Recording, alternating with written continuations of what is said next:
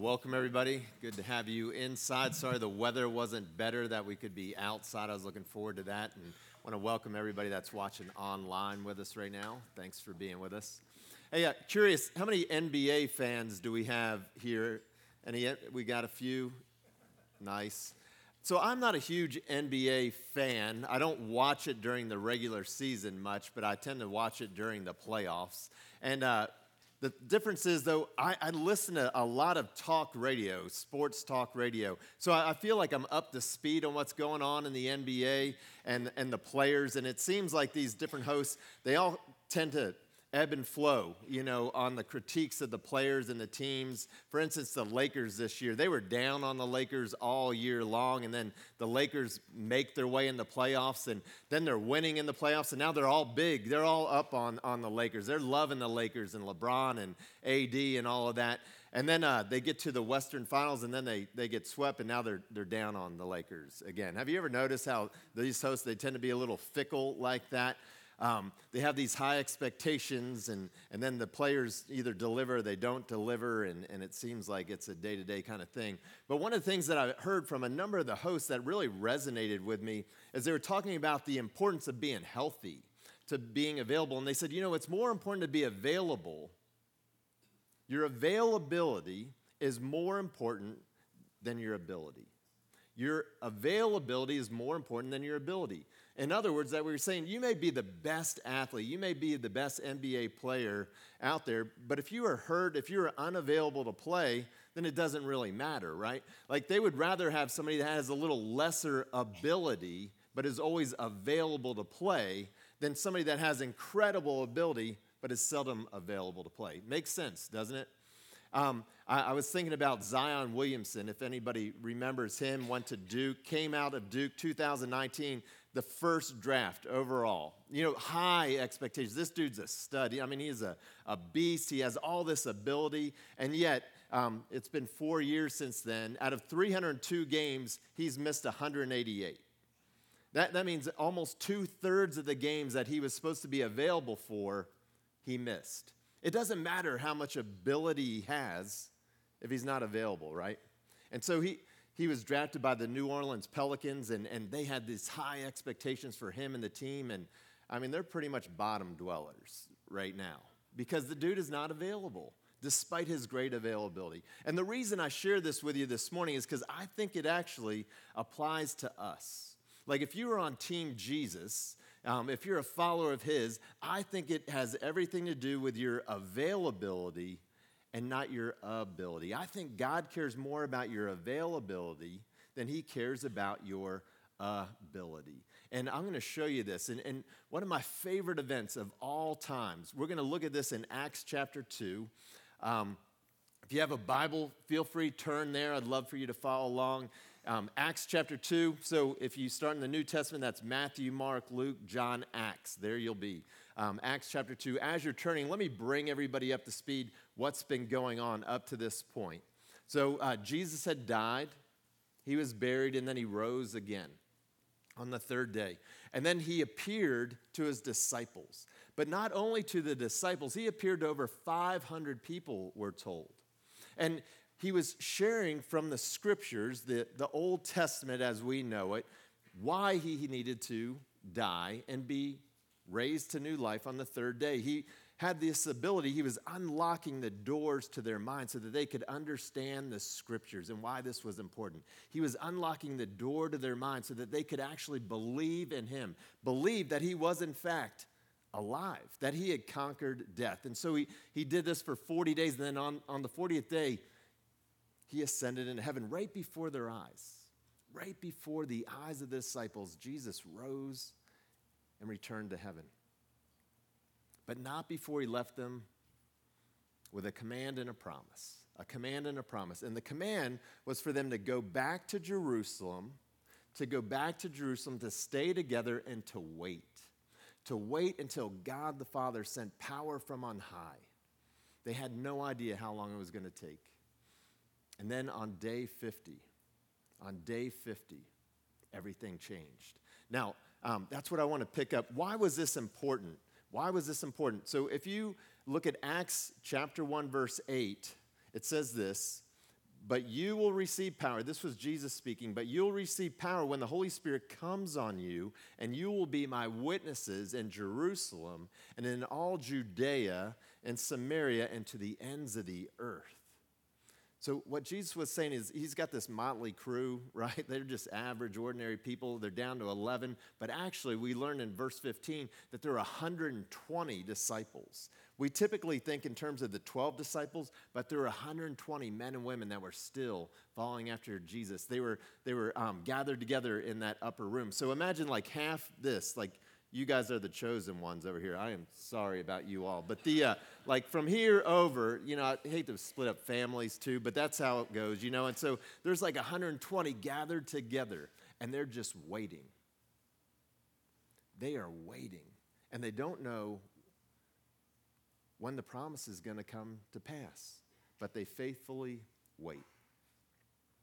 And then beginning in verse 1, we see how this is going to come about, because there's incredible power here. It says, when the day of Pentecost came, they were all together in one place.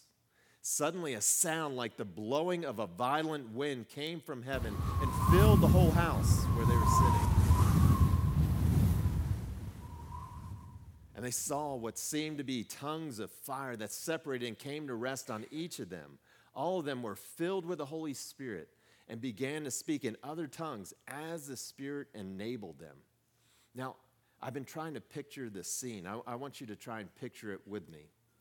Again, remember 120 folks gathered together in this room. They're just waiting on God, waiting for God to show up in all his power. And then they hear this incredible rushing wind, kind of like, a bad storm or a hurricane. Everybody been in a house when you just have this incredible windstorm out there, and you're afraid, right? It's sort of terrifying. You're wondering, is it going to blow in the windows, the walls? Like, are we going to withstand this? And that's what's happening in their midst. And then something else happens that had never happened before or since. And we're told that it looked like tongues of fire came upon each and every one of them. It reminds me of Katniss. So everybody, the Hunger Games people, remember when Katniss was in that parade and she was like on fire, but she wasn't being burned up? Like I get this vision, like that's what's happening, but 120 people look like they are on fire, but they're not burning up. And then something miraculous takes place. They all start to speak in foreign languages that they did not know, they had not studied. Imagine the scene. Imagine the scene. Now, what was the purpose of that? Why was God doing this? Was he just showing off? Well, I think we get a glimpse of it here in verse 5. So again, now there were staying in Jerusalem God-fearing Jews from every nation under heaven. So people had gathered together from all over the world. They were right there in Jerusalem.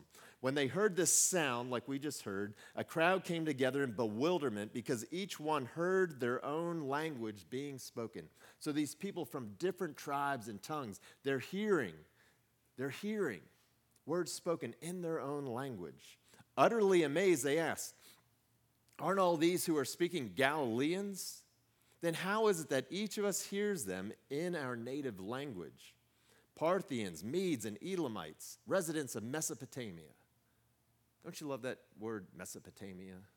I love just saying it, Mesopotamia.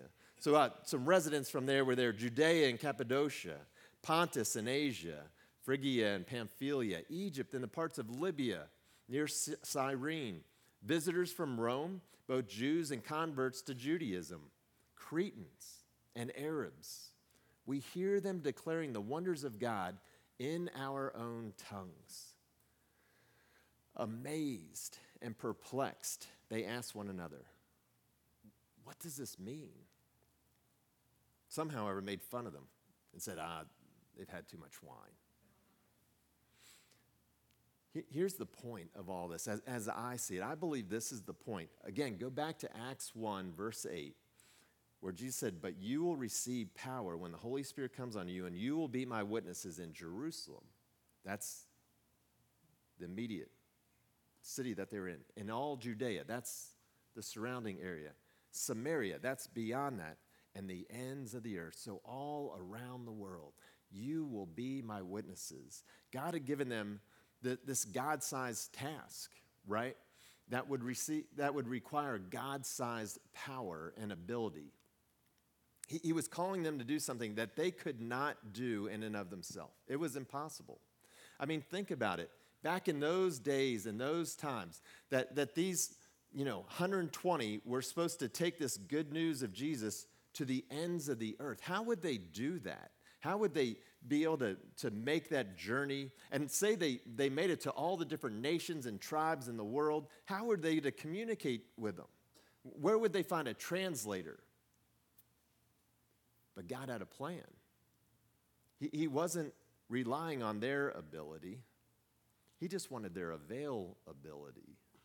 Notice this. This is what I love. So they come together. They're gathered there in Jerusalem to celebrate. It was called the Feast of Weeks. The Feast of Weeks. And the reason it's called the Feast of Weeks, it occurred 7 weeks after this first festival called the Festival of First Fruits. So 7 weeks later, and the next day they have this Feast of Weeks, also known as Pentecost, because it was 50 days, Pentecost, 50 days after this first festival. And here's another interesting thing that I love about this. So the Jewish tradition, really going back to Moses, it all started back in those days.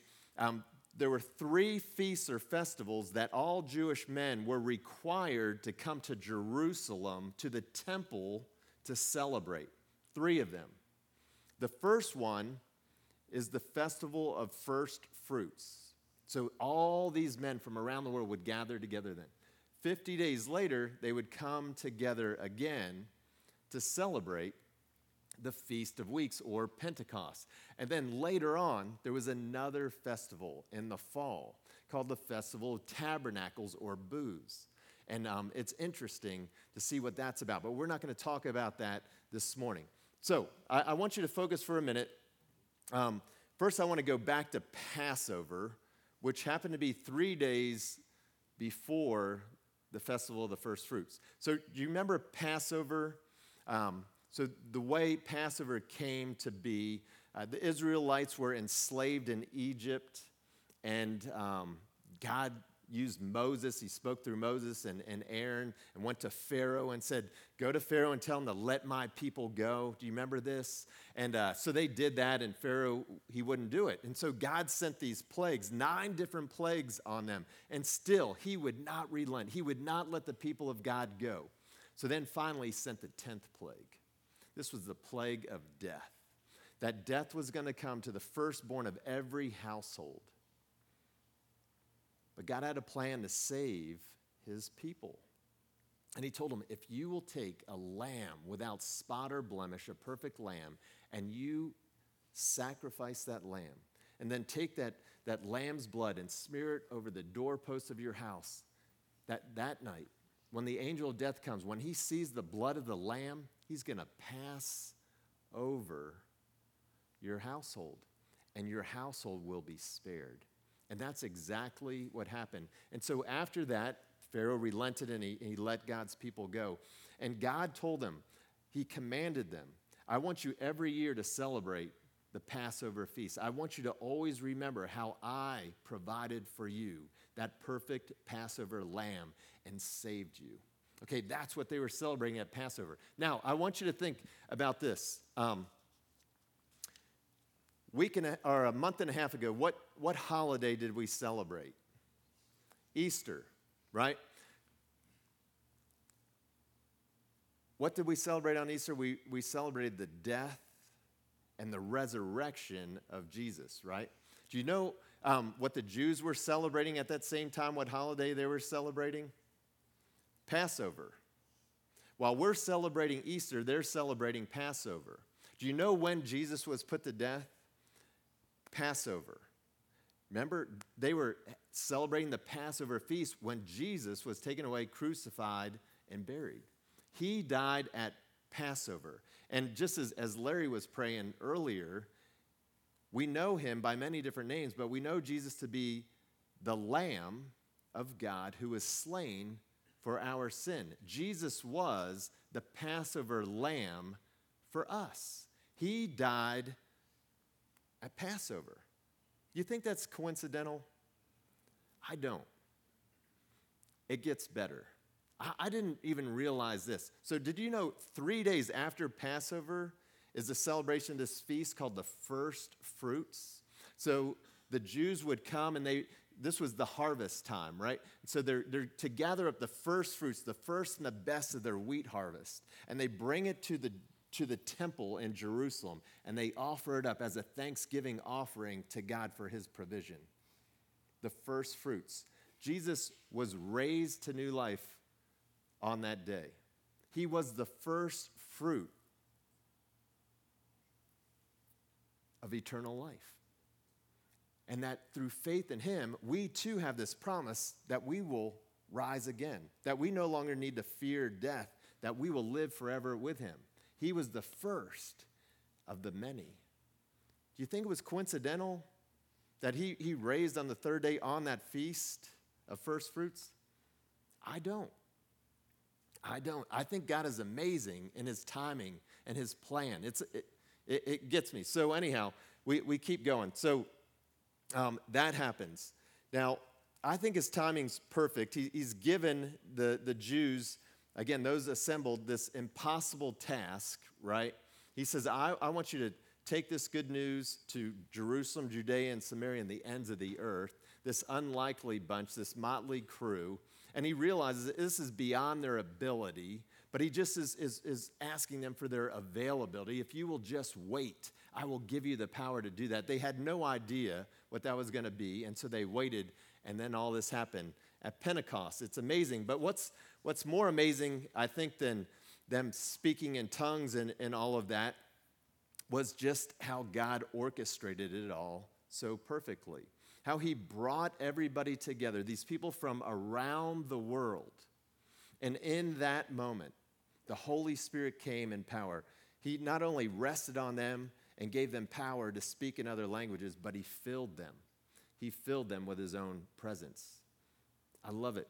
Now, another interesting thing about the Feast of Weeks has this direct tie, I think, to Passover. So at Passover, I don't know if you remember, if you came on Maundy, Thursday, we had this Jewish rabbi who came and explained to us about Passover and how it ties together with Jesus and how everything that they're looking forward to is actually found in Jesus, and somehow they're not seeing it. And you may remember that they were supposed to, at Passover, the Jews were supposed to clean their houses. They're supposed to get rid of all the yeast or the leaven. Okay, so in the Bible, yeast represents sin. Yeast represents sin. Leaven represents sin. And so they're supposed to clean out the house. Do you remember when Jesus was sitting around the table at what we call the Last Supper with his disciples, and he took bread?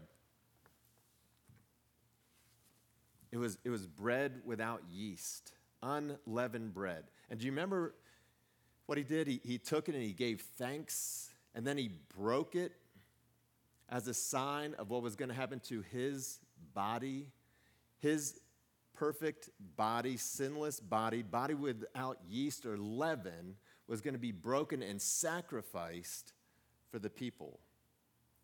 Now, 50 days later, there's a new feast, a new celebration, and they bring bread as an offering. This time, it's not unleavened bread.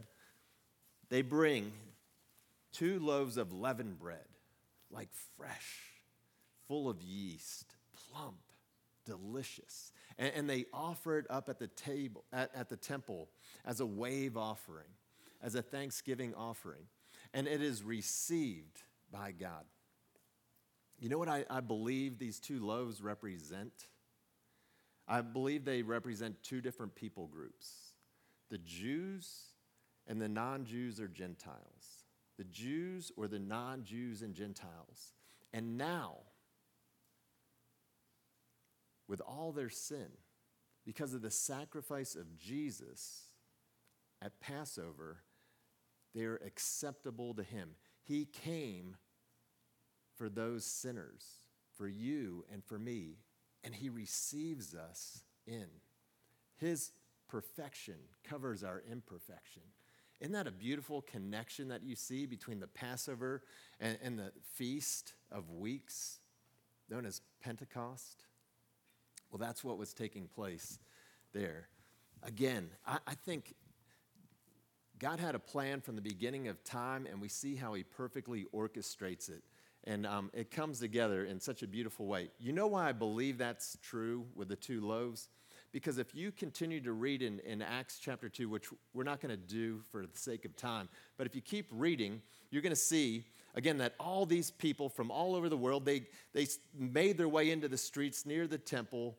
They're hearing 120 different people, sharing the wonders of God in their own native tongue. And then they're asking, what is this all about? So Peter finally stands up and he lets them know.